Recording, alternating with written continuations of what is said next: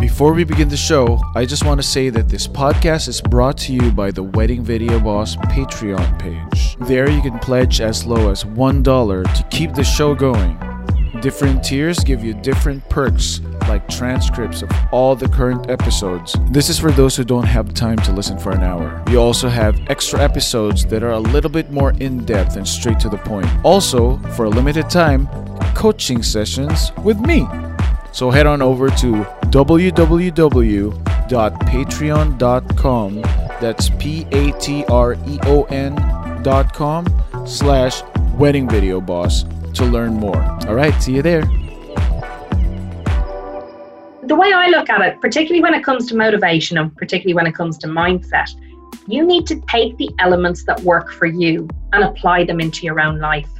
You need to spend more time on looking at your positives than you need to spend looking on your negatives, just like as a rule, because you need to have more positivity in your life. My God, everybody else is so ready to be negative about you and to knock you down. If you're doing that to you as well, you really don't stand a hope. You have to make sure that you're being positive and looking at all of the strengths that you have.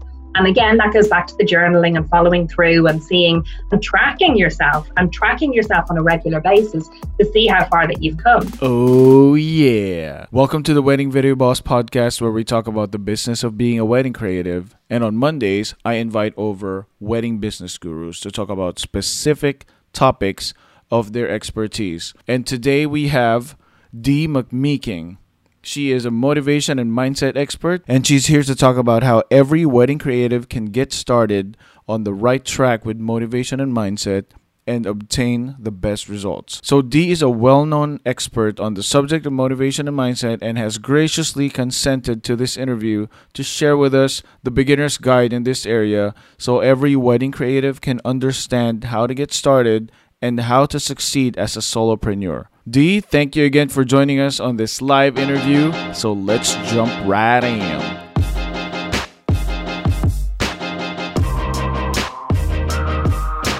Hey Dee, thanks for being on the show. Thanks for asking me. I'm delighted to be here. It's a real pleasure. I was talking to you earlier about trying to do a background check about who you are and what you do, and because I've been following you on Instagram a lot, and I was mentioning earlier about your blog, and there's so much information there that I didn't really expect, and I really believe that people need to go to your blog and read it because it's just so much gold. But we're gonna try to talk about a little bit of the ones that stuck out for me. So I do wedding videography for a living, but most of my listeners are also wedding planners. I have DJs and photographers. So this is you're the perfect person for this subject. So before we get into it, do you mind telling the listeners something about yourself that they probably don't know about you? Well, one thing that most people don't realize is that when I met my husband, he proposed within 3 to 4 days, and I said yes. So when people start talking about marketing for your business and they say, would you propose on the first date and accept? I'm kind of did in a roundabout way. So kind of not the greatest thing to use for me. So yeah, but then we had a hidden engagement for about 2 years before we told anybody. So yeah, not a lot of people know that. Okay, they do now. I guess I feel like once you find the right person, you're just gonna hit it off. Yeah, exactly. Right? Okay. Exactly. Same well, goes. We're still together 19 years later, so. Oh my gosh. Wow. This is my 10th year anniversary, so I can't wait for the 19th one. Well, we're only 13 years married. We were married 6 years before we were engaged for 6 years before we got married. Okay, that's cool. But it's still a long time. I don't know if have you seen a trend of people getting married with a shorter engagement? Not really, no. Not certainly not around here. Oftentimes I'm kind of working with people for 18 months or longer. And that's even just with styling and florals, even leaving the planning side aside. So yeah, no, we tend to have quite long periods. Okay. I'm from California, and usually it's shorter, way shorter. Yeah. Okay, now I would love it if you tell us your origin story, like how you got started and what you're up to right now. Okay, so I'm one of these people that I found a word for me. Apparently, I'm a multi-potentialite.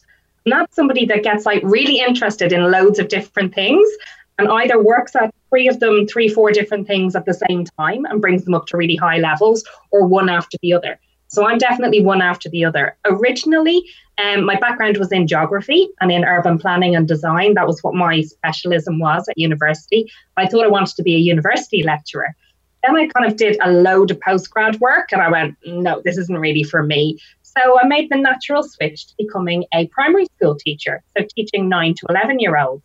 So I did that for about 7 years and then loved the teaching, but the system got really kind of like, it was all about analytics and it was all about policy and it was about writing everything down. And it kind of took creativity out of it for me. And I'm really passionate about people being themselves and being developed into who they can be for the best person that it is for them. So kind of for me, having a system that there was a lot of standardization in, it just didn't sit right with me. And I didn't have a great management team that were kind of like my leaders. So I kind of came home one night and said, I'm handing in my resignation tomorrow. And my poor husband just went, what?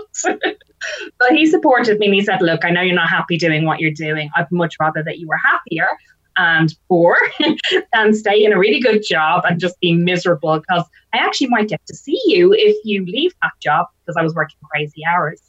So I then trained, I set up my own business as a wedding stylist, but I really just started by hiring out chair covers. And this would have been 7-8 years ago. So 7-8 years ago, you've got to remember that sometimes the trends in the UK and in rural UK are a little bit behind where the States are. So I would have started out just kind of hiring out chair covers and then starting to put in little small elements of table decor in there. And then I trained as a wedding planner and stylist. So I got like a formal qualification in it. And then my business just kind of started to grow. And I did everything wrong. So I'd come from like a background of education, and then it was a situation of, okay, now you're running a business. And I kind of tried to Google stuff, and it was a case of, okay, so, you need a business plan. Oh, okay, I need a business plan. What's a business plan? So go onto Google, and I was reading stuff, and I hadn't got a clue. It was like competitor analysis. And I'm like, what's that mean?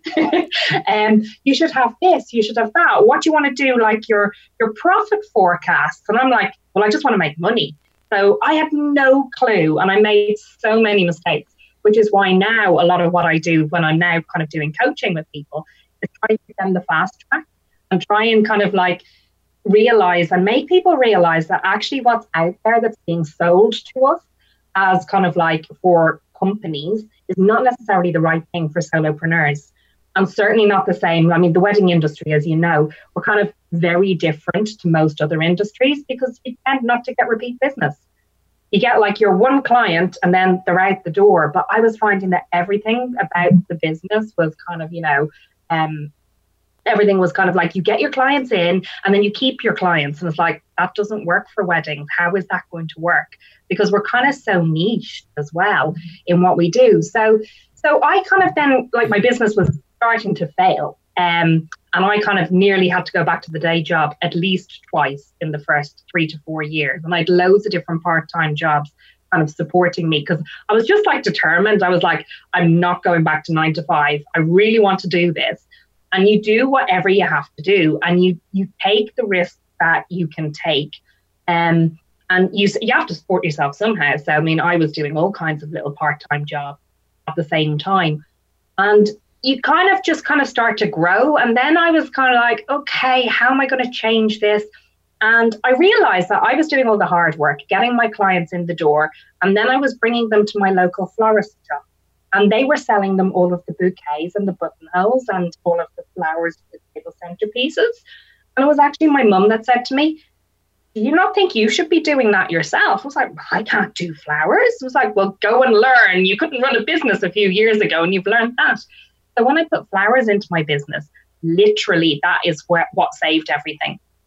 I was able to double my income and double my average spend per wedding in 12 months.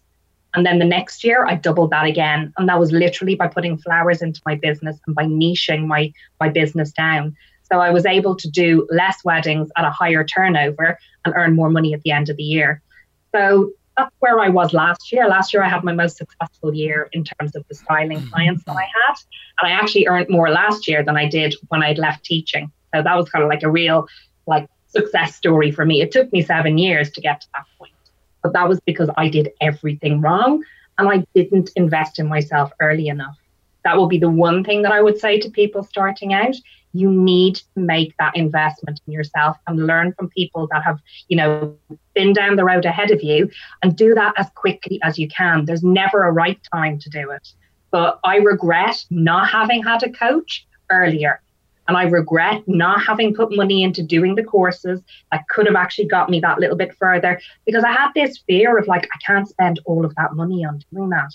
But had I done that then, maybe I'd be 2 years further down the road now. So it's one of those things. So then I kind of had my success doing my styling with my flowers and had all my ideal clients and figured all of that out. And then a lot of people, I started to work part-time then as a tutor for an online academy, training up wedding planners and stylists, basically training people to do what I was doing in my business. And I was working for somebody else. And then I kind of realized, actually, I'm a perfect person to help these people to do exactly what I did. So I started to do some business coaching. And I started to do that last year, which is where all of the blog posts and everything that you have found me through that kind of a route.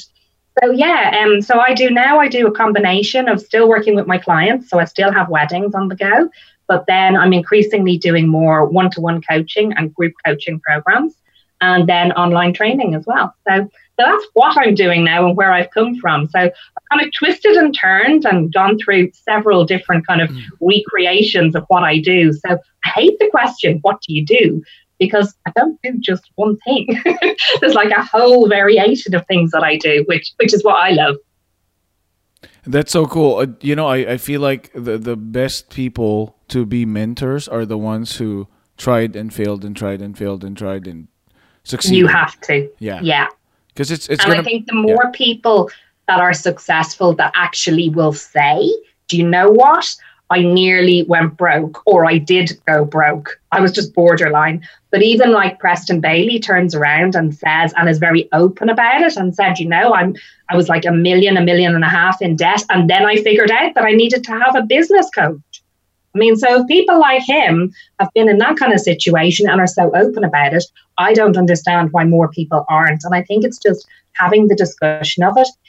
You kind of have, it's ego really, isn't it? None of us want to say that we're struggling with anything, but it's part of your journey, particularly if you're going to be a solopreneur. And if there's only one of you, you have to be all things, and you're not going to be perfect at everything. You just have to accept that, but you've got to then figure out what you are the best at and then play to your strengths.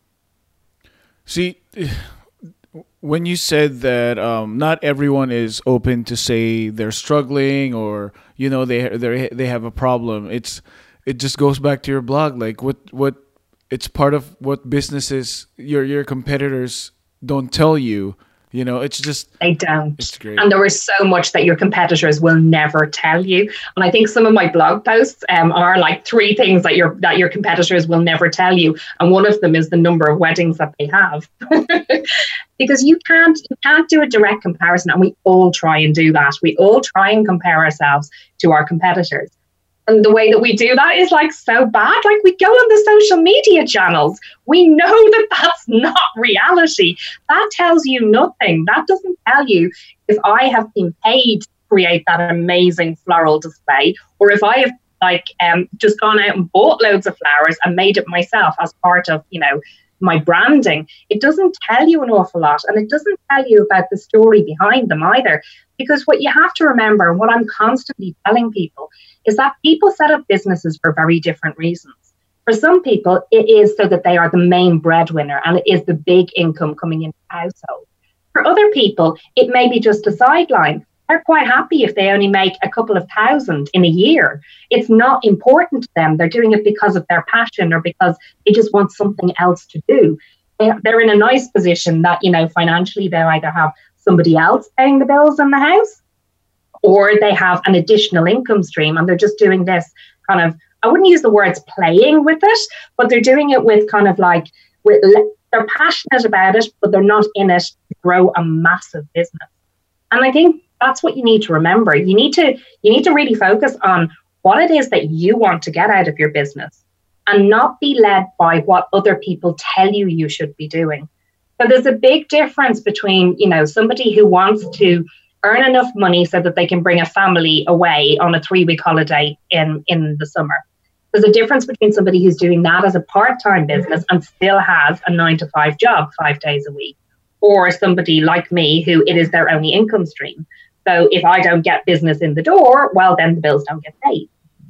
So you kind of really have to think about how much you want to earn. And that should be one of the first things that you look at. But unfortunately, people don't. They kind of look at their customer-led initially. And I know, because I did exactly the same thing. It's like, how much do you want to earn? It's like, well, whatever my customers will pay me. But you have to then actually look at it and go, okay, how much do I need in a year? And then how many clients at what price point do I need to actually get that? And that's, I think, something that it took a lot of education for me. And I think actually, because so many of us are creatives, when you're a creative, you started with a passion that was a hobby. And then it suddenly becomes something that you can develop into earning money. And when you're coming and transitioning from a hobby and something you do for pleasure that you absolutely love doing, it can be very hard to kind of like flip a switch in your brain to suddenly say, okay, now it's profit led. Now it has to be about the money, because you always kind of want to give, especially when it's a wedding, and especially when you get on with your couple, you always want to give them something extra. And there's the danger of putting in that extra time for free, that extra stock for free, that extra something. And you feel bad about it if you don't put it in, because your nature kind of tells you, actually, I want to do that. But you have to kind of look at it and say, it's not a hobby anymore. It's a business that you're running. You can either have a very expensive hobby that's not earning you money, or you can have a business. And it's not a business if you're not actually making a profit. Yep. Oh my gosh, you just nailed it. So that's the thing. My gosh, my brain is just running through different directions in your blog. But because you were talking about mistakes, right? That you've had a lot of mistakes, and your latest blog post. I think it's your latest blog post. The 3 things to change to grow your business. That's your latest one, right? I honestly can't remember. Okay. But the 3 things. You'll have to remind me on that one. Okay, but I think that's the latest one. And the number one thing that says is clients have the prices for everything before they meet you. Yes. That's perfect. And this is so true. Because when I started 7 years ago, and now you'll laugh at this because I sound like a dinosaur, we still didn't have broadband. We still had dial-up like internet. So it wasn't even on the whole time. Broadband only came in, because I live in a village in the middle of the countryside. Broadband only came in about 5 years ago to us. So We didn't walk around with smartphones 7 years ago. Now, like the couples that you're dealing with, it's just like, yeah, I'm just going to check it now. They know the prices of everything. They can go on to exactly the same sites that I go on, and they can buy the stuff for cheap. But the other thing that we've found, particularly as stylists, is that the whole homeware section of like what people are buying and putting into their homes has changed. The millennials now are buying and spending money on their homes and buying all of the decor that they love. That's the kind of stuff that we used to have to buy wholesale and then we could hire out. But you can't now, because they can buy it at the same price as you, and they'll just go, actually, no, we'll just buy it and we'll sell it on again afterwards. So there's a lot of changes that, are happening. And I think that was definitely one of the points that was in that blog.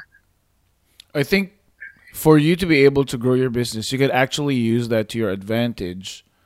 And that's pretty much what we've been doing this year is, they already have the price in their heads, right? So with our website, we educate them about the actual price of what to expect, because that's the only thing that you can do, instead of them relying on different sources that are like probably old information or inaccurate information. Exactly. And it's all about your authenticity. because people buy from people. Even though you can look up the prices of everything all over the place, at the end of the day, it's somebody's wedding that we're dealing with. And you have as much of a financial investment in that as you do emotional.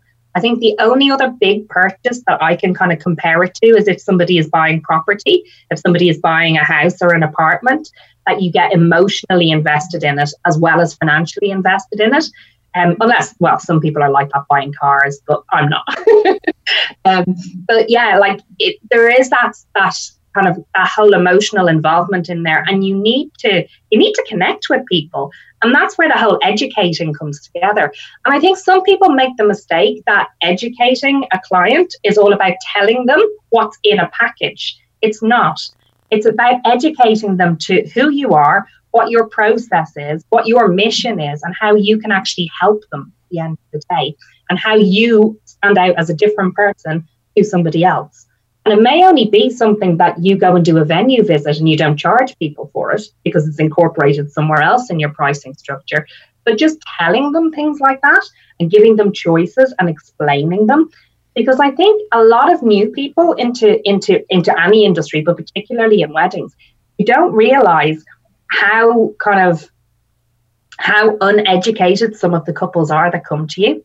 You get some that have looked everything up and they know the prices of everything, they know exactly what they're looking for. But you get others, and I've seen these at wedding shows and wedding fairs, and they look like startled rabbits in headlights because they're just going, oh my God, there's cars. Are we meant to be hiring a car?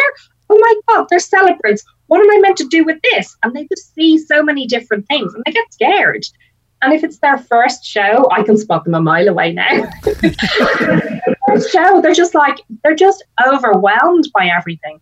And oftentimes those are the clients that if I get to talk to them and I have a conversation with them for 10 minutes, they'll come back to me even 6 months later because I was the nice person that explained something to them on that first time when they were just stuck with overwhelm. And I don't think we realize that at least half of the people out there that are looking for our services are overwhelmed because they do have information overload. And it is as much our responsibility to educate them as to the process. And it is different depending on what region you are in the world and depending on the style of wedding that you're having. But, whatever your niche is and whatever area you're working in, it's part of your job to educate people as to what to expect from that. And how you're to get the client is how you put your personal spin and touch on that. Yeah, that's exactly how I feel. Education isn't only setting expectations, but also you're helping them. Yeah. So while you're helping them, you're also teaching them. Because you're right. Exactly. It's information overload. I can't stress enough how social media by itself is just so much information. Like if you do a wedding venue hashtag and just everything's just going to come out and you have no idea what to deal with. So setting expectations is part of it, but also just helping out. And speaking of expectations, your second point with growing the business is Pinterest and styled shoots are raising expectations. Do you mind talking about that a little bit? Yeah, totally. So we get this a lot because we deal with florals and styling. So the first thing that a bride will do is go, oh, here's my Pinterest board. I want this. And they have no concept that actually this is just lots of elements done as a one-off that you would never be able to recreate en masse for 200 guests without a huge price tag on there. So there's a mixture that we as professionals can see the difference between a real wedding and an inspirational shoot. And we know the difference between when we're allowed to be creative, where we don't have to have things done by a deadline. We don't have a venue saying you can't come in before this time. You only have this amount of time for setup. They don't realize the behind the scenes on a styled shoot where you can have as long as you want. You can have 50 people there clambering over each other. And it's only a tiny little, maybe 4 square meter space that you're actually dressing, as opposed to a huge ballroom or kind of 2 or 3 floors in a building. So they don't realize the difference between inspiration and an actual real wedding. And what that's doing is almost artificially telling brides that they need more included in there. And then when they come to you, they're not all brides. Some are, very savvy and they understand the difference between them. But when you get brides that are coming to you that are saying, yeah, I want this, and then you tell them the price of it, then they try to tell you that you're ripping them off. It's like, well, actually, this is the level of work that's involved. And this isn't real. This is done as a one-off, just to show you what can be done and just to kind of like show you different styles and ideas and trends. So yeah, I think it's brilliant, and I use Pinterest all the time and Instagram to get loads of ideas for myself. But I think I would struggle if I was a bride getting married now and I had all of that information, because they can't narrow things down. And it's a real skill now to be able to read somebody's Pinterest board. So what I tell my clients to do, both my bridal clients and my coaching clients, funnily enough, is like, go start a new board, pin 20 different images or 30 different images on there that appeal to you, that are to do with whatever, your wedding or your event. Then go back and look at them and tell me why you've chosen them, and then group them together. So some of them will have kind of like this kind of continuous repeating theme in there. It might be a color. It might be like gold or rose gold continuously coming up. It might be a particular flower. It might be a particular style, whether it's more relaxed or more formal. But then come up with 5 different words that you could actually put on those images. Then you're starting to narrow down what your actual style is.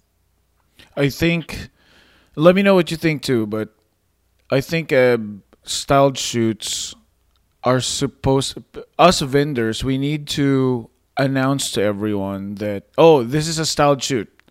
Don't expect that your wedding is going to look like this, because if you're there while we're doing the styled shoot, around the area there's like people doing construction and blah blah blah. So everything's just, everything was on purpose, built on purpose. And I feel like as vendors, our job is to tell people that.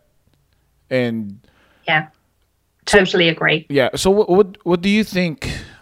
What do you think the purpose of a styled shoot should be?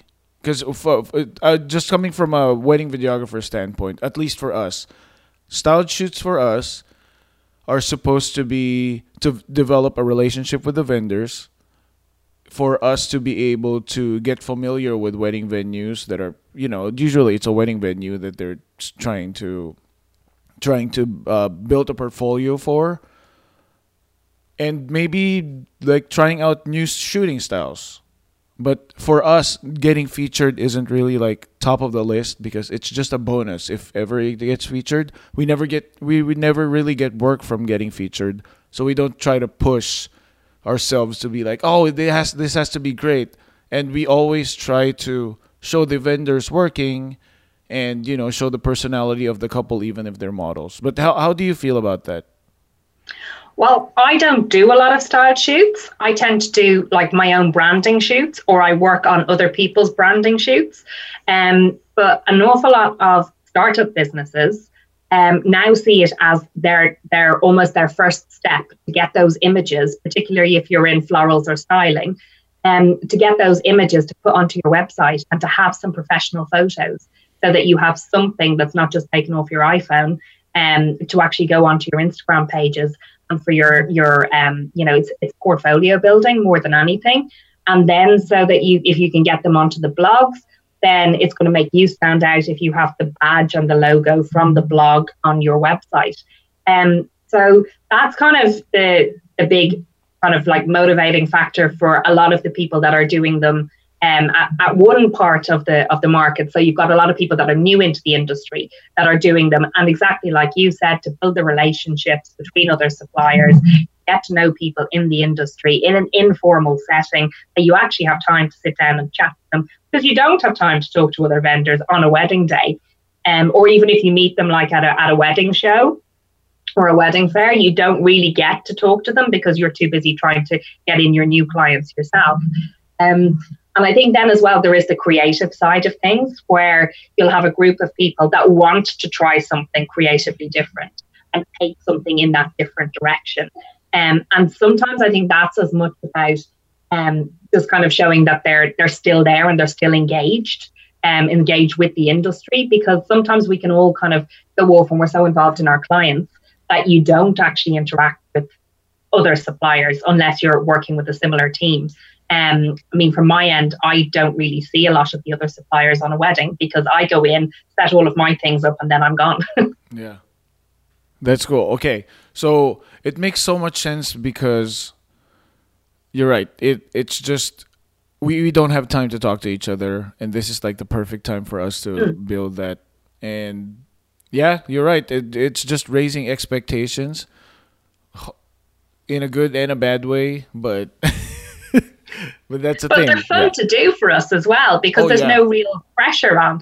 So I think it's kind of, you got to look at it from that perspective too. It's just hard whenever like the planner isn't really good or the models aren't professional.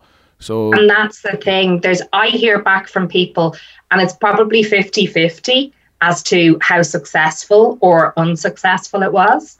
So, it is a tough one. And then depending on what your actual, what your business is, it may be a cheap option for you or it may be expensive. I mean, if I'm expected to come along and I'm expected to pay for all of the flowers and you want something huge and an installation piece and you're expecting me to pay for all of that, but yet a makeup artist can come along with her kit and then just do the makeup. It's like, well, it's not quite equal on that. So I know sometimes people will, split the bills between things, but it can be quite expensive. Yeah. Oh man. So that's why we always send them a bill. we do it. Yeah, we do it for free, but we send them a bill. Like, this is how much the value of what we did today. That's a really good idea. And I wish more people would do that because particularly when people are starting out, they don't realize the costs. They don't realize the costs to other suppliers that are in there. So yeah, just raise expectations for the vendors. The next time. Yeah, raise the expectations of the vendors too. Yeah. So the third point before we get into like the actual thing that we're going to talk about. The third point, you said you are expected. I love this. This just blew my mind. I'm like, holy crap, she's right. You said you are expected to be an expert and Lux at zero client investment. Yeah.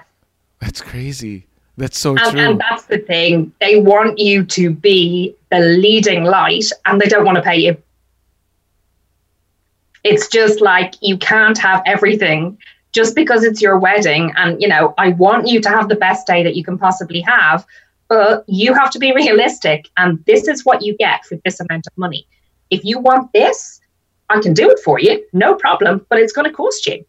And this is why it's going to cost you. And it goes back to what we were saying. You've got to educate the clients that it's not just about us deciding, oh, it's a wedding, let's put some extra decimal places in there. If I hear that again, I'm going to be up for hitting somebody, I think. Because it's like you hear it the whole time. And particularly in the UK, they're really negative in the media about wedding suppliers in general. The only positive things you hear about weddings are royal weddings or celebrity weddings. That's the only positive stuff that you actually get. Everything else is like knocking us down, that we're only in it for the money. And it drives me mad because it's like, you don't see me up at 3:00 in the morning putting flowers together and wiring things together for a bride that I can only do on the day. Yeah. Yeah, we're expected to be brilliant, which obviously we are because we are, ultimate professionals in what we do. But they expect us to know everything and to give it to them for nothing. And that's, I think, one of the things that I've seen most change in the industry in the last couple of years. And I think it also depends at the price point that you want to go into and sell into in the industry. Because it's not just one industry, like it's so segmented.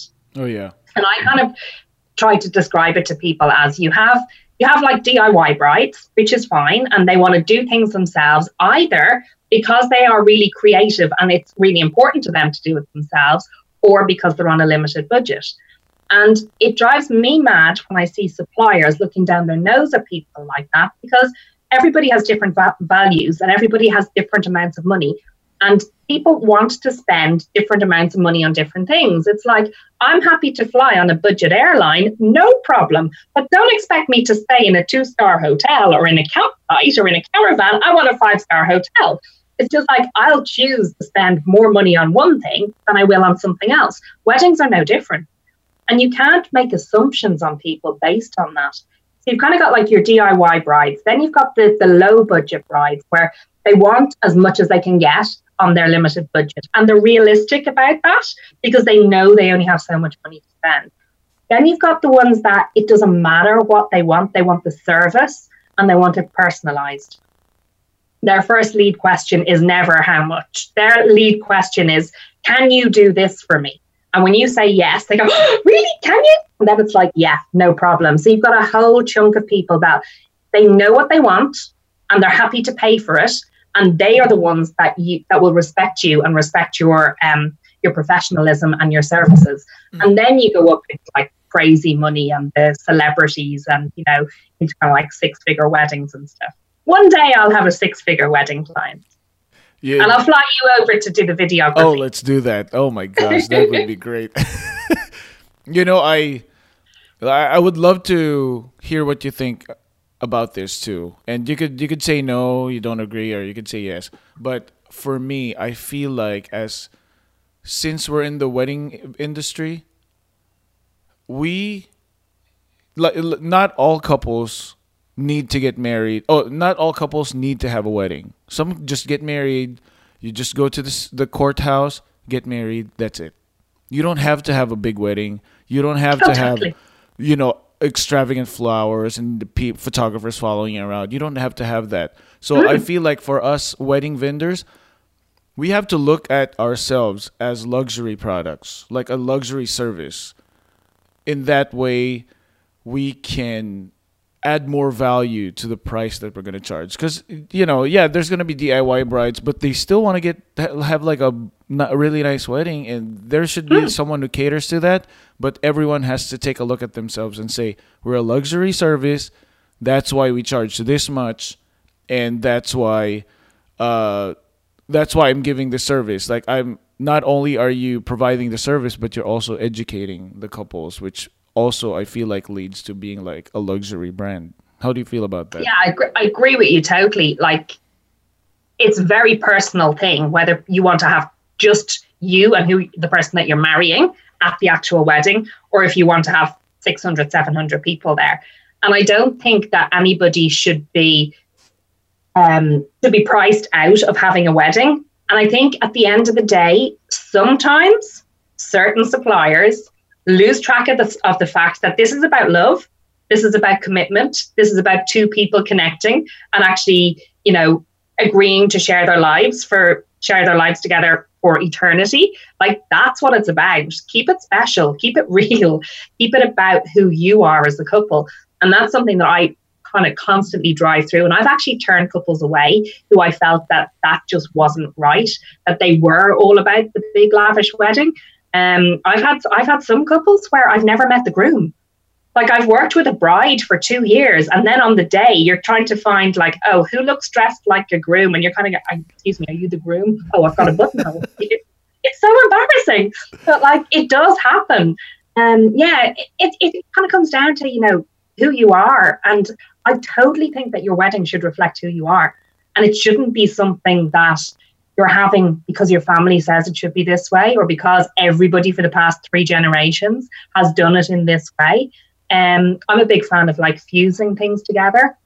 It's really funny because I'm Irish and my husband is English, so we come from different backgrounds.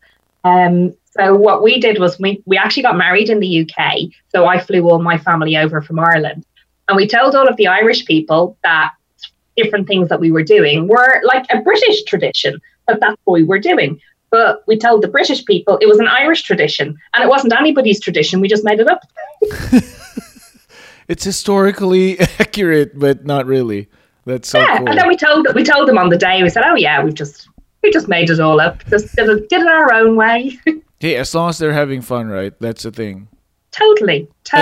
And I love that your husband's into the wedding too, because I always, at least that's from your story, that's what I think, because I always give props to the grooms whenever they walk to the office. They walk in, I'm like, oh my gosh, there's a groom here. Congratulations. Yeah. And usually they're assigned to pick the videographer. So it's the guys. I think it's the guy's job to do. That's his only job, and hopefully sometimes they screw up. So before we get into the what we're going to talk about, I remember you said you were in education first. And Yeah. for me, my question is, because I've never had stage fright, but I never had experience in educating, and I feel like with this podcast, my next step is workshops or coaching and education, but I never had. I'm a scatterbrain, so see, like I always take notes whenever I do podcasts because I'm gonna forget what my question is. Hidden. So I'm a scatterbrain, and I don't know how to organize everything, and then it's just so hard for me to imagine myself trying to impart knowledge. Number one, impart knowledge to a person, and number two, to teach a person to be organized but not be organized. So that's what I'm trying to work on right now. So But why would you want to teach somebody to be organized? Teach somebody what you know. Okay. That's it. Okay. And teaching is only having a conversation. That's all you're doing. You're just sharing information, and you're sharing your take on information. And I think that's the key to it. You don't try and do it the way somebody else does it. You do it the way that's right for you. And it's about reading your audience. And I've listened to some of your podcasts before I came on, and you read your audience. Like, you know the questions to ask. I know that you prep your questions in advance and you do your research. That's exactly what you do before you actually either coach somebody or before you do a workshop. And there is nothing wrong with having notes in front of you and referring back to them. That's what people do with PowerPoint presentations. If they're doing a workshop, that's their notes. And then they give the notes to people then afterwards, to the attendees. Like, you're not expected to remember everything in your head.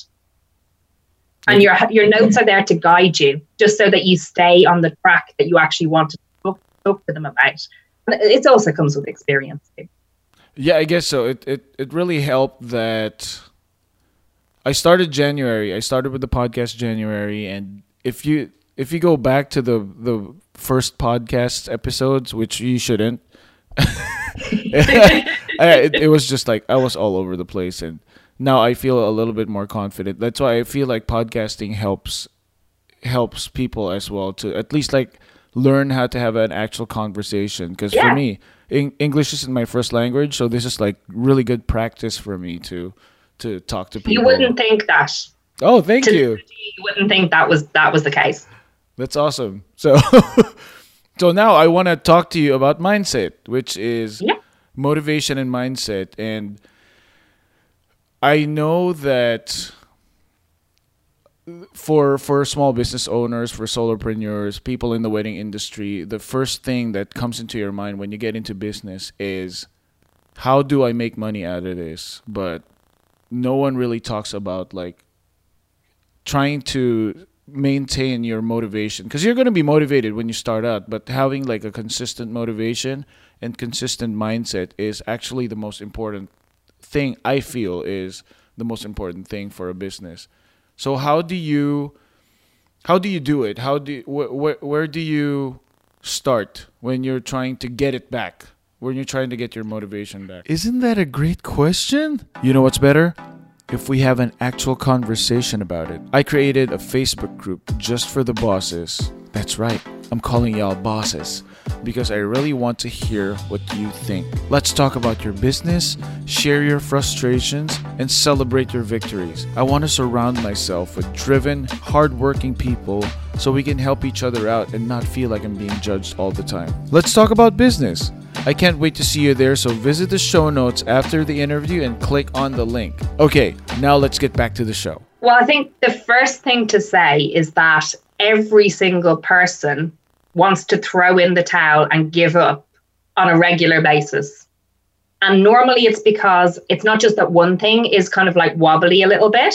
It's that there's one or two things. And it might even be just something that you're physically tired and exhausted. So your mindset isn't as sharp, and you just flip that little bit into negativity away from like your usual positive self. So it's kind of like, I see it kind of like as three different phases.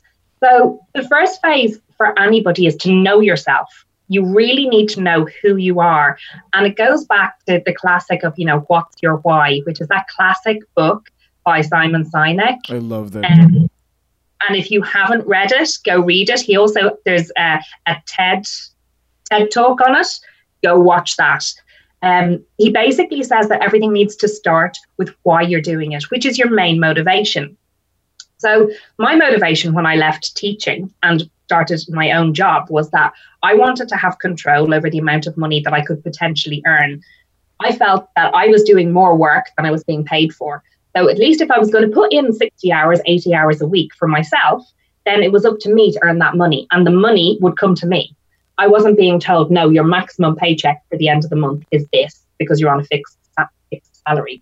That was one of my big motivations. My other motivation was that I wanted to spend more time with my family in the future. Now, I don't have kids. I'm married, but I don't have kids. But my mum lives in a different country and nobody is getting any younger. And I knew that at some point when something would happen, that I would need to go and look after her. And I wanted to be in a position that I wasn't going to have to say, oh, it's a 9-to-5 job. You need to get cover. I'm going now. I don't know when I'm coming back. I wanted to have more flexibility. I also love travel. So I'm a bit of a travel junkie, and I just wanted to be able to kind of take off whenever I wanted to and go. And I mean, it's great when you live in Europe because everything is like a short flight. Oh, I would love to live there. So, it's kind of like, I want to go to Paris for 3 days. I want to go to, Amsterdam for 3 days. I mean, it's just like going to like little places here and there and just doing stuff while I'm young enough to be able to do it. I mean, I don't buy into the concept of like save up your money all your life, then retire and do stuff. It's like, I think I might be dead by then. So I'd rather do it now and kind of like get a little bit more. So I just felt that I wasn't living my life. So they're my kind of like key motivating factors. Other people get motivated by wanting to give their kids more than they had. So wanting to kind of like have more money and have the extra income coming in, or have the time to be able to spend with kids and family at home, particularly a lot of females that are in the wedding industry. A lot of that is kind of their main motivator. So you need to understand what it is, what your why is, why you want to run your business. You're going to be passionate about it. And that passion will be like a roller coaster. It will go up, it will go down, it will go up, it will go down. It's like a heart monitor at times. And there will be spikes of absolute adrenaline rushes when things go right. But you'll also have the opposite effect. And you will have days where, clients cancel. I lost 2 weddings last year. So I lost about 10 grand of income, which like really hit me hard. But at the end of the day, I mean, this is kind of like it swings and roundabouts, things happen. So you got to get good at self-analysis. You've got to get good at looking at who you are. Who are you and why do you want to do things? What do you want to be? Like, you don't have to set up a business with the intention of, I'm going to do this for the next 50 years. You might only decide you want to try this for the next 2 years. You might decide that your challenge is to get a 6-figure wedding, and you're going to keep going until you get there. Then you might change your mind and go into a slightly different area. But you need to kind of have a direction. You need to know what it is that you actually want to do.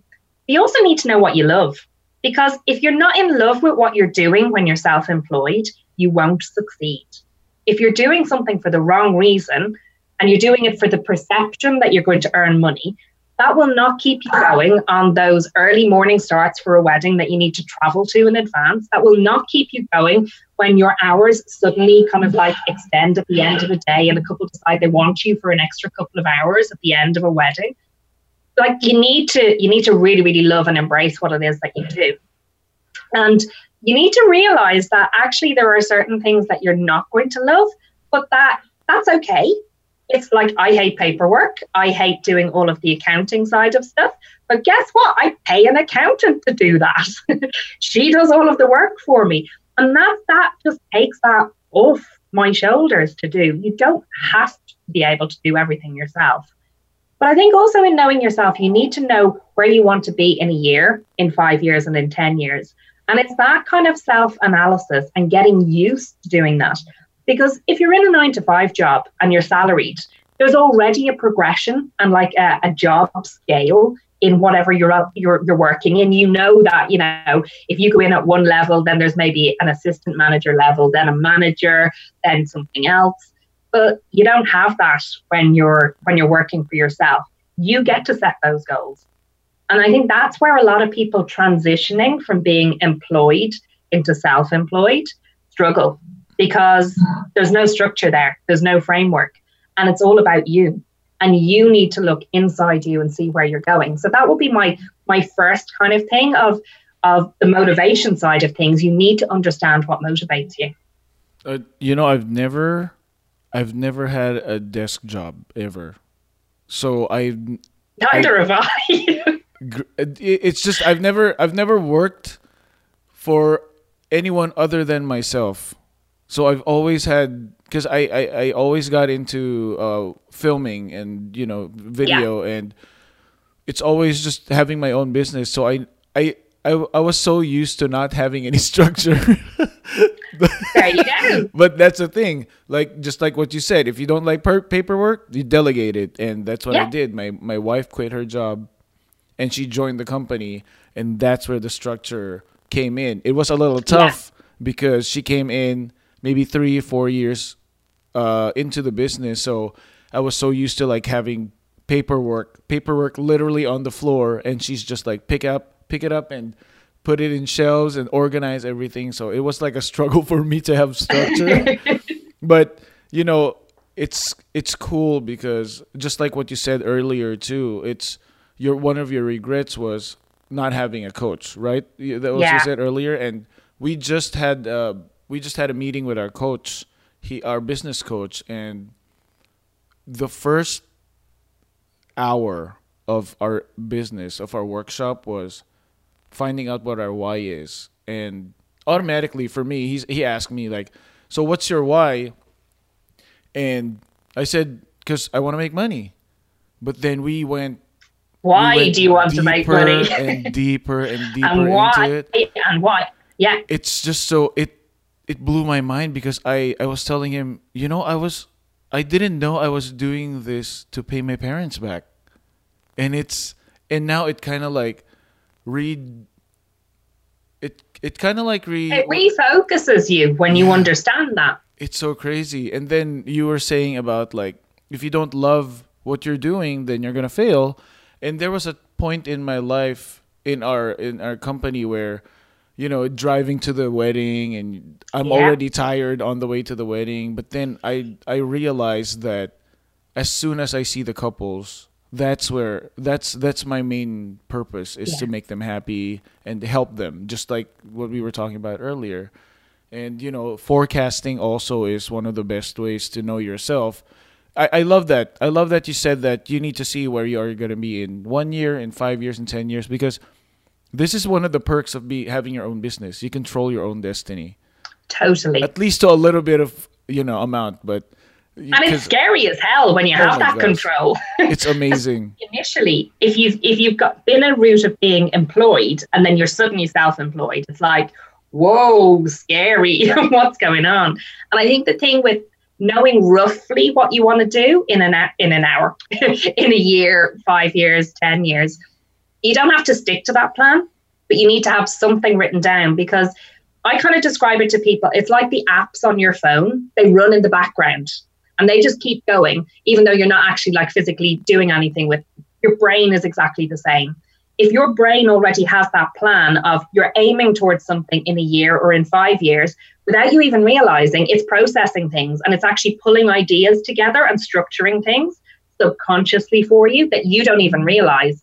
And then suddenly something will jump out much later, kind of because you're already starting to connect things, which is why I write everything down. Because apparently, scientifically, it's been proven that if you write things rather than type them or put them into a computer, that it actually connects different neurons or whatever in your brain. I'm not big on science, but the bits in your brain, in your memory that fire all together, it works better for you when you physically write things down, which is why I do a lot of journaling now as well. And again, I used to think this was real woo-woo stuff. Like, people are like, oh, write your gratitude journal every day. And what are you thankful for? And I was like, Are they off their head? Like, what is this all about? Mind you, you live in California, so it's probably quite normal. But like, to me, it was just like, this is really random. Like, what am I going to do? But I read one book, and I read a lot, and I think that's just probably from my background. But I heard several people, including Preston Bailey, who's my big idol. I heard him say about the book, The Artist's Way. It's by Julia Cameron. And it's a brilliant book that really gets you thinking about who you are and your own motivation. So basically, she had run a course, and then the book is a result of the course, and it goes through different stages and gives you all of these thinking points and gets you starting journaling and gets you starting writing down. And it's amazing when you start, you think you've nothing to write, but then so many ideas and so many things come out when you actually physically start to write. So journaling, I think, has been a really positive experience for me. And when I don't do it, because I'm really bad at keeping things going the whole time, when I don't do it for a chunk of time, I miss it. And then I can feel myself getting wobbly. And then I go back. And when you've written it down, and if you just have it all in one book, it's a great way of tracking your own progress. So when you have those really bad days and you have those really negative days, when you go back and you've actually assessed the day and you've assessed a week and you've seen what you've done that you're really proud of in that week, or something that's like really great, and you read that back, that's really motivating, because it's in your words and it's your feelings on how you felt. Because I think sometimes we focus on the negatives of what we're doing or what we're not doing, and we don't look enough at our progress. So I know you asked me kind of how do you get unstuck on things? For me, definitely one of the things to get me unstuck is to go back and read my journal and read kind of those weekly recaps of what went really well and look at how far you've come. Because when you're moving so fast, and my God, my life moves so fast, I feel like Tuesday was kind of 2 months ago because so much has happened since then. But I think when you focus on the positives and what you have done, and you spend more time looking back at your positives and going, you know what? I've actually really come on a long journey here. But if you don't have that written down, you forget it. So journaling and going back and checking in on yourself, and writing down the stuff that has been great. Equally, you can write down the stuff that hasn't been so great, but you write it in such a structure that, okay, this hasn't worked. Why hasn't it worked? And what am I prepared to do to fix it? And I think that's a really key thing that you have to ask yourself at that time. What am I prepared to do to fix this when something goes wrong? It may be that it's a learning mistake. You just didn't know how to do something. You did it wrong. Then you figure out how to do it. It's not going to happen again. It may be a situation where you're in a situation working with somebody and it's not the right match or not the right fit. So you've got to then say, okay, well, what am I prepared to do about this? Am I prepared to say, no, that's it, and draw a line under it? Or am I prepared to try and fix the situation? So always look at your negatives in terms of, how can I fix this? What am I actually prepared to do to fix this? Because that will generally give you your answer to things as well and help you get unstuck. Okay, that's cool. I write a lot too. I mean, write a lot, like write notes in my notebook, not like a novel or anything. But I feel like, because I also type on my phone when I don't have my notebook. And you're right. I remember it better when it's written down. Yeah. And I used to have like a lot of panic attacks before. And I even have a symptom checker, like January, I'm feeling this way and I can feel this. And, going back to last year, I'm like, oh my gosh, it's like the season. Yeah. So it's crazy. And then I see my progress. And I feel so proud of myself. And it's just like having all those notes to remind you. I feel like it is going to be helpful. It definitely helps. And I think it depends on whether you want to write or whether you want to do it like on your phone and on apps and stuff. As long as you're doing it, that's the main thing. And as long as you're doing something that works for you. And I think that's one of the key points that I always kind of emphasize to people is that, you've got to take other people's ideas, take the best out of them and apply them to your own situation. Don't blindly try and do what they say that's going to do, because what will work for me won't work for you and vice versa. But there'll be elements, there'll be like a core element that we'll both be able to use, but we've got to like twist it and just put that little twist on it, make it right for you in your setting. Okay, cool. So yeah, that's the best way for you to find yourself. To be yourself is to know yourself is to write notes. Definitely. Bar none. Yeah. It's kind of like reading your own biography. Yeah. Oh my God, I don't think I'd want anybody else to read. So now that we've known ourselves, the second one are the blocks. Do you Definitely mind the blocks, yeah. bit? So you need to kind of like think about what might stop you from moving forward, because we're great at creatives are great at coming up with the ideas. We know what we want to do, and you get really passionate about it and you go, this is great, I've got this great idea, until you tell somebody else and they kind of look at you and go, that won't work. Really? Don't think so. Why would you want to do that? There's kind of three big things that repeatedly come out for everybody. And the first one has got to be imposter syndrome. People won't believe that I am able to do that. Who's going to buy that service or buy that product from me? Who am I to be able to do that? And at the end of the day, like, everybody starts, it's like with an Instagram account, everybody starts with no followers. Everybody is leveled at the start. People compare their start of a journey to somebody else's year 10. And you just can't compare. It's like comparing an elephant with a caterpillar. Like, they're not the same, and they're never going to be the same. It doesn't mean that one is right and one is wrong. But, imposter syndrome, you've got to find a way of not talking yourself out of doing things and almost rationalizing, okay, so I'm telling myself I can't do this. Why am I telling myself I can't do this? What's really the issue underneath this? Because it's not normally what you think it's going to be. And we give ourselves a lot of reasons to not do things. And a lot of it comes down to a lack of something. Like, I don't have enough time. I don't have enough money. I don't have enough experience. I don't have enough clients. I don't have enough confidence. I don't have enough, fill in whatever word you want to. And we tell ourselves this. And it's about changing your internal narrative. It's about changing the voice in your head from, I don't have enough experience now, so I'm going to go and get some. You need to add that next phrase on. So I can do this first, and then it will lead to something else. So it's about kind of realizing and recognizing there's a block. Realizing when you're kind of, what's the word I'm looking for? When your brain wants to protect you, it's like self-preservation. Your brain doesn't like change. It likes routine. It likes everything to be the same. So when you come up with this great new idea going, I'm chucking in my job, I'm starting up my new business, I'm going to be a millionaire in the next 2 years, your brain is like, whoa, I don't think I really want to do all of this in such a short period of time. But it's just natural defenses kicking in. But you've got to start reading your own thoughts, and you've got to start reading your thoughts and realizing, actually, that's a barrier, that's a trigger. I know from monitoring myself that sometimes when I get a really good idea and I'm kind of like trying to up level something, so I'm either trying to push for a higher price wedding for new clients, and I kind of get a bit wobbly over it, I have different tells. Like, when I'm talking to myself, I start to yawn, and I physically start to yawn, and I'm like going, why am I yawning? And I've now realized, oh my God, that's your body going, I'm a bit freaked out.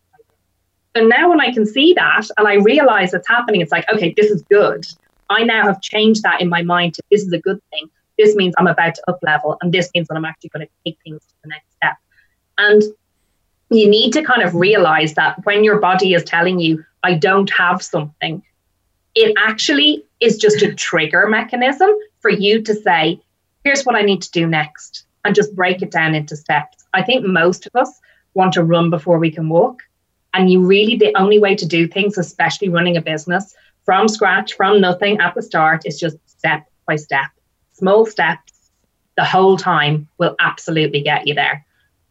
Yeah, just compound interest, like compound effect, just one day at a time, just start. Yeah. That's the thing with me. Imposter syndrome is I before I started the podcast, it took me 2 years because I'm like, no one knows who I am. I don't think I could offer anything to people, and just one day at a time. Eventually, January, I started, and I'm like, wow, all these amazing people are saying yes to the podcast. This is great. And now you're probably my 45th episode, so I Wow. cannot believe I'm saying that because That's it's just been a fantastic. great Well done. journey. Thank you. It's just been a really great journey. So you were saying one of the blocks is imposter syndrome, right? Are there Yes. other Yeah. blocks too? Yeah, well, having the lack of something, but also there's going to be irrational fear. So that's going to be a fear that is based on something that has happened in your past, and that everybody has this. And I think not enough people realize this. So something could have happened when you were a kid, or it could be just how people spoke to you when you were like in your family environment as you were growing up, because you absorb other people's ideas the whole time, particularly when you're a child and into kind of like teenage years. So it could be something that's totally irrational. Like if you weren't one of the cool kids at school and then the cool kids were looking down their nose at you, you may still have that feeling of like, oh my God, if I'm a wedding planner now, how am I going to deal with people? If I see somebody from my past and they see me, I'm just going to kind of go back into kind of an introverted state. Are people going to view me in a particular way? So it's about kind of like rationalizing that and going back and saying, okay, this happened to me so many years ago. At the end of the day, if that happened now, what would I do as an adult? Because we're still taking childhood thoughts and ideas and we're bringing them through into adulthood. But actually, you need to look at what happened to you as a child, view it now as an adult and go, okay, it shouldn't have happened. It was upsetting. How do I move forward from that? And try and rationalize it. It's like if you've got a fear of spiders. I have no idea why I'm afraid of spiders. I have no idea why. But I am. And I would rather like have my fingernails pulled out than be put in a room with like big spiders in there. It would just freak me out. There's no rational reason for that. But I have to accept it and I have to try and kind of overcome that fear. It's exactly the same with kind of things that are going to come up as a stumbling block for you in your business. And most of these revolve around money and how you choose to either undercut yourself and not charge your worth for whatever services or products you're supplying. They come to how you choose to spend money on yourself, on your own like personal development and training. So a lot of people may have blocks on not wanting to spend money or feeling guilty about spending money on themselves. The other kind of big blocks that people will have is confidence issues. And again, an awful lot of that stems from how other people have treated you. And a lot of it kind of goes back to childhood and school days with the greater majority of people.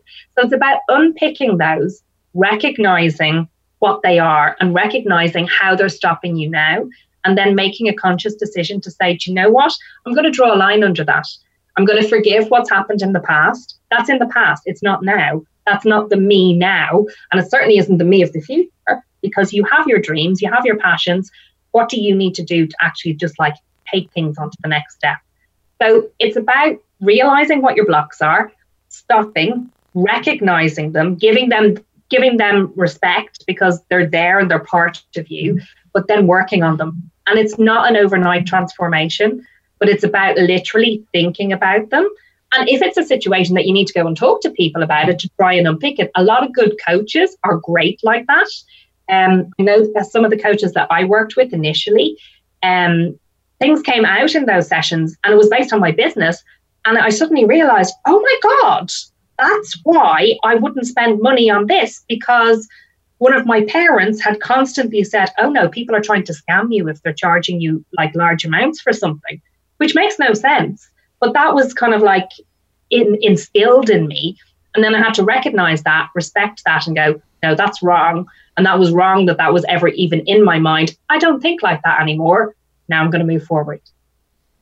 That's great. These blocks, it's so funny now, now that we're talking about, you were saying that every block is always goes back to childhood, like a memory or something, right? A lot of them do, yeah. Yeah, and I feel like knowing yourself first. This is like a progression that you're talking about.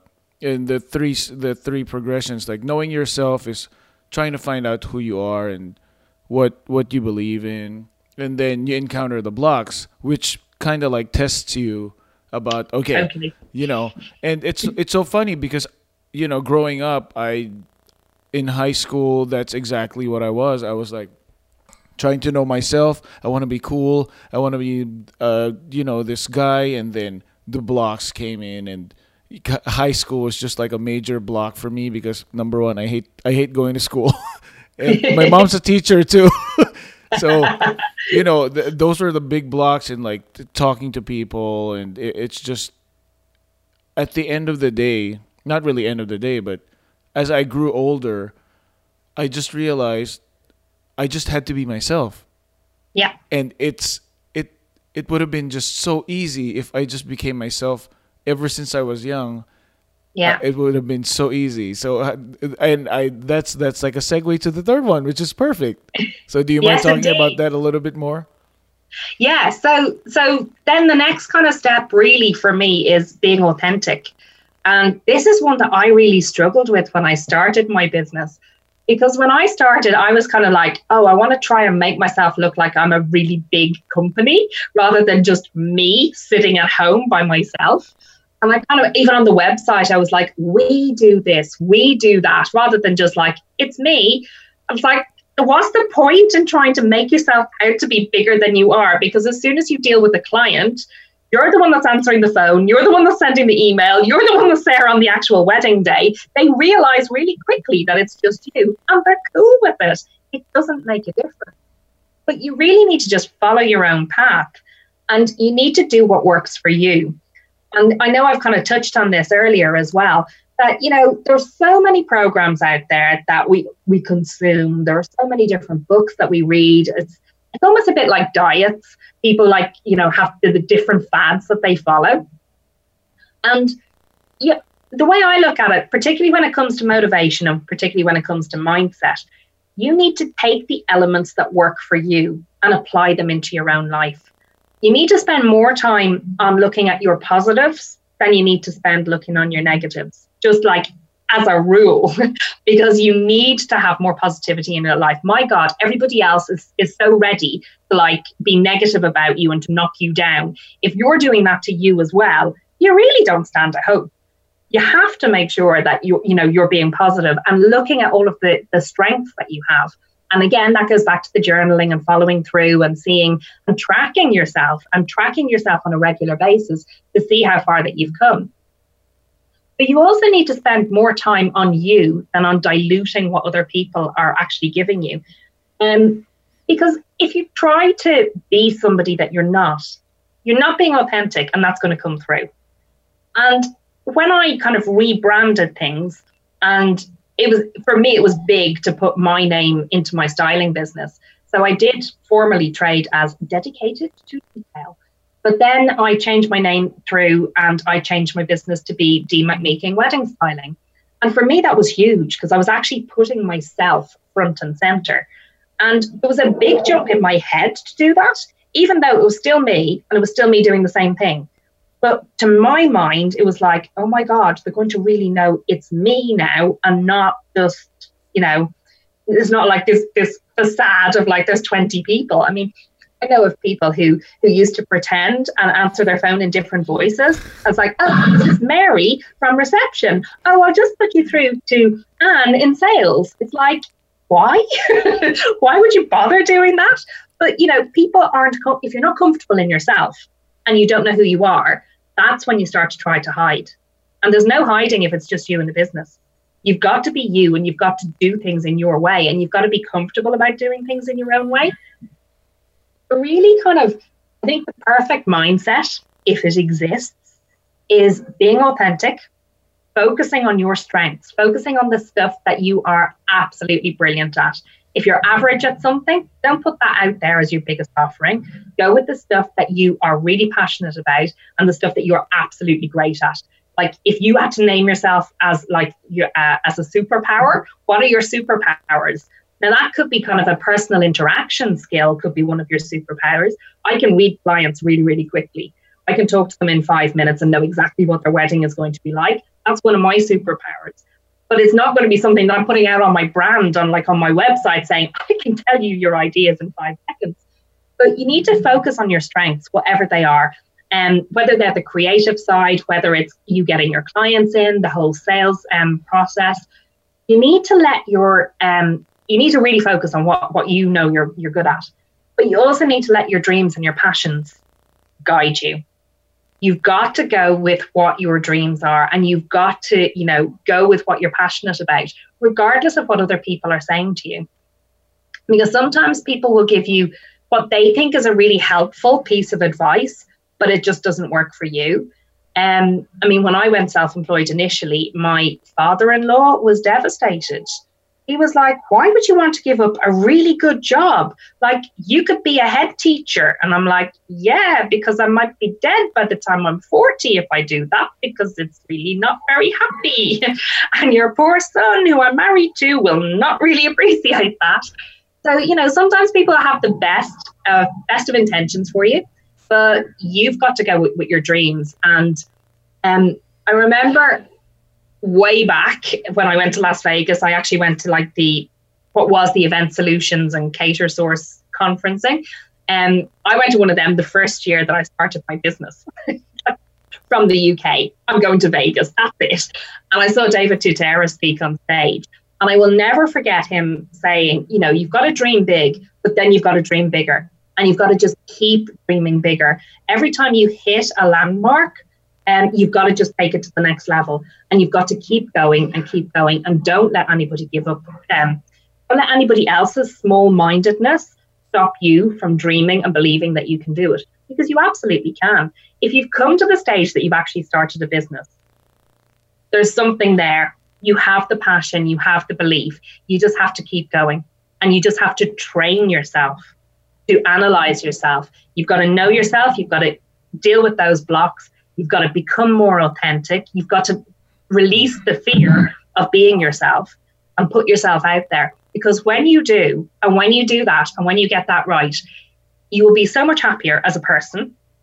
But equally, when you're happy as a person, your business is going to grow faster and your profits are going to go faster. And that goes full circle back to your why. So whatever you went into the business for in the first place, you're actually going to be able to achieve. And that is something really, really special, because I know now probably in the last 12 months, I've been able to travel a lot and spend a lot of time bringing my mum off just on little trips. We've already been to Paris this year for just kind of 3 days, go and do a few galleries. And at the same time, I'm sending text messages back to my bridal clients and stuff. I couldn't have done that if I hadn't started my own business. There's so many things that I wouldn't have been able to do that I now am in a position to be able to do. But it's hard work, but it is so worth it. And a lot of people put too much emphasis on the learning the business skills. But the way I look at it, you need kind of 3 sets of skills. You need the business skills of actually physically running a business and know how to get your clients in the door and what to do with your clients when they arrive. You need your industry-led skills. So in my case, I needed to have floristry skills and understand the mechanics and how to deal with flowers. In your situation, you need to know about videos, editing and sound and lighting and stuff like that. So you need your industry specific kind of whole set of skills. And then that third one, which is all of what we've been talking about today, you need those personal skills. Because if you don't have those 3 all at the same level, it's like having a tripod with one leg shorter than the other. You're never going to be in focus with that. You've got to have the 3 of them all connected and all working at the same level. So people that say, oh, I'm going to put off my working on my mindset or motivation, or I'm not going to get a coach until I have a 6-figure business, you're never going to hit that 6-figure business, because you need to have those 3 different almost circles all kind of happening at the same time together. And when you do, it's awesome. My gosh, this is great. The 3 skills. You're always just giving me so much information. I usually get snippets of the interview and put it in the front of the podcast. I don't know what to choose now. Holy crap. So I have a question about that, but before I get into that question, I have a confession to make because when we started out our business here, I told my wife that I don't want anyone to know what we look like because I don't want to be typecasted as a Filipino videographer. So for a good 5 years, we never showed photos on our website of us. We never showed ourselves in social media. So every time we have a couple knock on the door and come in, I open the door, right? And this is the reaction.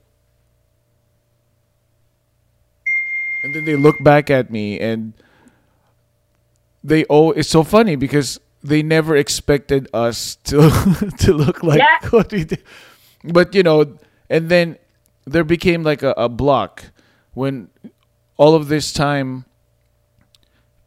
we never got our name out there because no one who knew who we were. We were kind of like this faceless brand, and until the one day I just made a decision like, okay, we should just show ourselves and show who we are, and that actually changed our business because Yeah. people got to relate to us a little bit more, and we got more work, and we got our network just grew immensely, and it was so worth it. I wish I could go back in time and just be myself, Yeah. but that's why we offer coaching too. Exactly. So my question is, so we've all been about like authentic and knowing yourself, right? What if what if your real self isn't a good person? How is that gonna work? Sorry, If your real self isn't a good person, I'm throwing you a in what curveball. context not a good person? Okay, so there's a lot of, at least from I've been talking with a lot of people in the industry, and the one thing they don't like in the industry is fake people. People who aren't genuine when Okay. it comes to like dealing with them. And I think in the age of social media, people are just craving for that human interaction, Yeah. and then they meet these people who are fake, and it just drains the heck out of you because you go to these networking events not even trying to look for work but just to connect with people, and you encounter these people, and so that's probably their true self because so that's my question for you is, what if it backfires when you become your true self? I mean, I'm I pretty don't sure. think it would Yeah. though, because I think that people that put themselves out there like that are that negative, they haven't been through that journey of, they don't know who they are. I think they're more uncomfortable in their own skin and they don't know how to deal with themselves. So that's coming across in how they deal with other people. I think that anybody that is of that mindset, they would have left after like 5 minutes of us talking because they just wouldn't listen to things like that because they're not ready for it. And I think that can be a situation as well that people don't want to dig into who they actually are. And generally there's something traumatic in there that only they can actually kind of deal with themselves. So I don't know. That's a hard question. That's actually a great answer because you're just saying that they're not complete with their journey yet. So Yeah. as someone who I feel like I've completed my journey when it comes to like finding out who I am and being authentic. As someone who's like this, my job is to understand them instead of like, oh no, she's fake or he's fake and we shouldn't talk to them. So I feel like you just have to like. It's normally that they have an issue and it's almost like holding a mirror up, that they're trying to push something else back out so that you can't see through. Okay. They're not comfortable with who they are for whatever reason. And it may be just that they're working through blocks themselves. See, that's such a great answer. You answered it. And I didn't even expect that answer, so it's great. So what you're saying is, at least also from my experience, like being yourself is beneficial not only because you're free, like I could actually be myself and people are going to Yeah, be accepting are going to accept me, but also you're going to surround yourself with like-minded people, which I feel like as solopreneurs is really really important because we don't have coworkers. And exactly. when we go to like networking events, or like for us, we develop friendships with all the other vendors, so we have like lunch outs and talk about work. It really helps. So I feel like just being authentic brings out, so you surround yourself with the people that are like you. Definitely. And I think you attract the right type of clients as well. I think it works Yes. that way too. I know that when I started out, and I was trying to get like more wedding planning business, because I have done fully planned weddings, but I just don't like all the organization. I prefer the pretty now instead. It's less work for me. But when I was doing the wedding planning, there was a perception that, the planners needed to look a certain way, dress a certain way, have their makeup on, be very kind of like elegant looking, very kind of girly looking, which isn't my natural look. But then I just said, no, to hell with this. And it's like, no, I'm not going to bother wearing makeup, just try and get clients, because if I don't do it on a daily basis, it's not really me being me. So I really went through kind of this kind of whole kind of phase of, oh my God, people aren't going to talk to me. And I was like, for goodness sake, it doesn't make a difference, because they're going to actually see you turn up like this on the wedding day. So why not just be you from like the start and the whole process of it? So yeah, I can see kind of like where that comes from. Yeah, you're right. Having attracting the couples too, because the vendors that are like-minded with you are probably going to be the same way with their couples. Yeah, Yeah, exactly. that's great. Oh my gosh. Okay, I'm looking through my notes, and I just saw that when you were talking about like you live in you live where you live, and it's everything's like behind, right? Like the trends in the weddings, whenever it gets to you, it's behind. That's what you were Yeah, saying earlier. it can be. Yeah. So is it, that's probably like an advantage, right? When it comes to, right? Okay, okay. That's good. I That's watch what good. you do, and then it'll be here in 2 years. That's perfect cuz here in California, it's like the Wild West. Like people are trying different things, and Yeah, it might be good, it might be bad, but it's like something I feel like I want that. I want to be where you are because I'm pretty much set in my ways. I don't want to compete you in need the to Wild West. emigrate. Oh my gosh, I would love to. So that's the thing. Like for us, I guess my question for you is the probably my last question is, when it comes to mindset and motivation, how big of a percentage should your exit plan be as part of Exit that? plan out of your business. Yes. How big is it as your like mindset? Do you need to include that every time? Because I feel like for me, I always include that in my head, and it motivates me to, okay, we're almost at the finish line, or we're getting close. Just like milestones until I get to my exit plan. So is that something?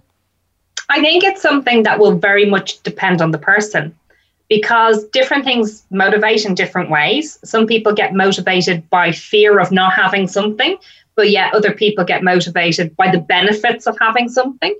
So there's kind of like there's positive and negatives that can attract or repel you, that kind of boost you on. And it's about knowing which of those are right for you. In terms of like, I never think of exit strategies, because I don't really, I see things as circular rather than linear. So I'm never going to get to an end destination because I'm on a circle. I'm just going to keep going round and round. So that would be how I kind of like view time and kind of like phases. But yeah, I think for me, it's more of a journey, and I'll know what I need to do next when I get to that point. But I think then me being me, I do several different things at once. So I know there's always going to be a new project. Like I've got 3 brands as it is, but like I'd be like, oh, and I keep trying to cut things down and it doesn't work.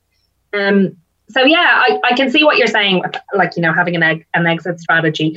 And I think a lot of people will, but yeah, I don't know, because I kind of don't see myself retiring, so to speak. I don't want to have, a fixed amount of money by a certain amount of time. I don't see business and life as separate. For me, they're all blended. So it's like my lifestyle includes how I work, how I study, how I live. So I don't necessarily see my business as a separate entity. I know some people will, and they'll see it as something that they either want to build up and sell on, which is cool. But again, that's like different mindsets on it. So yeah, so for me, it's kind of, I look at things a little bit differently than you on that. Okay. Makes sense. So for me, I think my exit plan, not really exit plan then, but I really like doing the podcast because I feel like even if I'm like 70 years old, my voice is still going to be the same. And it's, I'm probably going to turn off the video by that. But I really enjoy this because I get to have conversations with people from different places. And, you get to have like really valuable, and, eventually we're going to be connected more and more. But I think for me, I want to invest in small businesses, in time, like compound, just putting small things in small businesses. I think that's my exit plan. So but see, that's not an exit. That's just a next phase. Okay. It's just changing your direction ever so slightly. So, okay, instead of straight line, circle, but maybe the circle is getting smaller and smaller? Or we're getting bigger and bigger? A circle within a circle. It's like when they cut the tree out, oh my gosh, no cutting trees. But when they cut the trees, that's how you know how old the tree is. Because from their age, okay. Yeah. I'm going to be a massive tree. I hope so, me too. I am a massive tree. So, okay. I guess last advice, I don't know if you've had any experiences with people who are like in the middle of their careers, who are lost, and maybe like advice for people who are lost and trying to get their mindset back. And tell the listeners how they could get in touch with you, and especially don't forget to mention your blog, because your blog's amazing. So just if you're not happy, you're not living your life properly. And it doesn't matter how you try and sugarcoat that for yourself. You really need to focus on what makes you happy, whether that's a change in career direction, whether that's change in lifestyle. But you've got to try things out to figure out what's right for you. So definitely, if you feel that something is not quite right for you, do something about it. Like, life is literally too short. Don't leave things. Take action now. You don't have to take as dramatic action as me, kind of like overnight, I'm leaving my job. Not the best plan in the world, and I never recommend people to do that. But take a small step, try something different. There are so many opportunities out there. And, as you mentioned yourself, it's so much easier now, and everybody is so much more connected. I mean, I'm sitting here in the UK. I'm not living in my home country, neither are you. But yet today I've been coaching somebody in South Africa, and now I'm talking to you in California. That's the kind of world that we're living in. That's crazy. And that's like, I wouldn't say it's a normal day, but that's a day in my life. The connections and everything are there. You can do anything that you want to do in this day and age. You just have to start, and you just have to take those small steps, and you just have to trust yourself, and you just have to unpick how you think. And that's the biggest thing. And just educate yourself on that. Some of it won't come naturally to you, but there are so many different people out there and so many different books that you can read that will definitely help you along the way. But definitely, read my blogs. So my website is theweddingbusinessdojo.com. So that's got all of like my coaching, and my blog and everything is on that. And my styling website is deematmaking.com. So that's more for my bridal customers. Sweet. But that's where you'll find me, and you'll find me on Instagram as well, at the Wedding Business Dojo or at Deematmaking. And I just saw that you're friends with Kylie Carlson.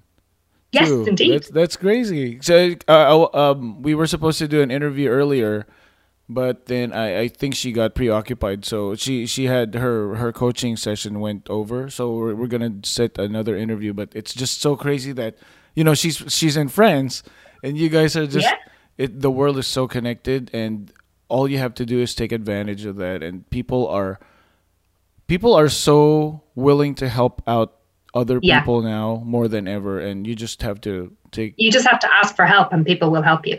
Yes. Oh my gosh, that's the perfect way to end this. So thank you again. I really appreciate the time that you've given me, and all the best to you, Dee. Yes, indeed. And hopefully I shall meet you face to face at some point soon. I hope so. Thank you. No problem. Anytime. Thank you, Dee, for a great interview. I'm sure all of the wedding creatives in our audience have a much clearer understanding of getting started with motivation and mindset now that you've laid everything out so clearly.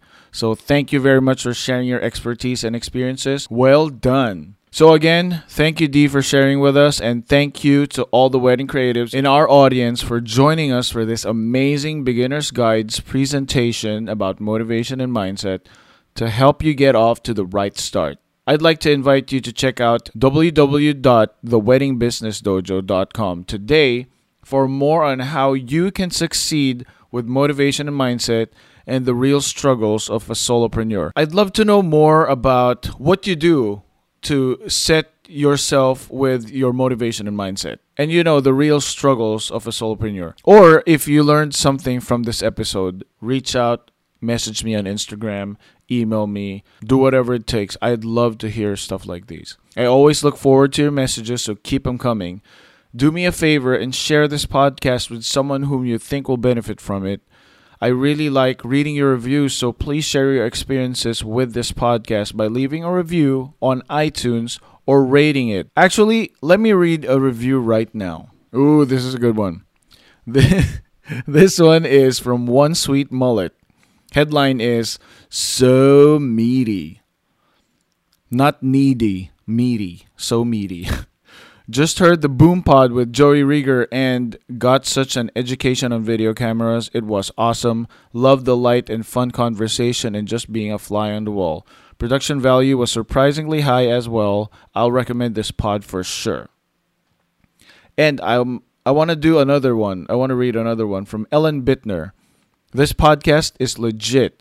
I'm not even a wedding videographer, and I love this podcast. Each episode is filled with practical information for growing your business, developing your brand, working with clients, etc. Plus equipment and tech talk. The guests on every episode has been amazing. I can't believe this is free. So thanks guys for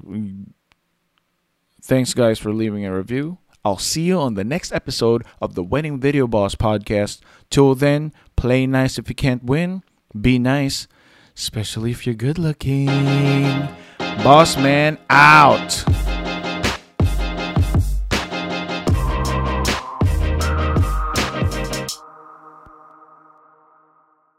If you can't win, be nice, especially if you're good looking.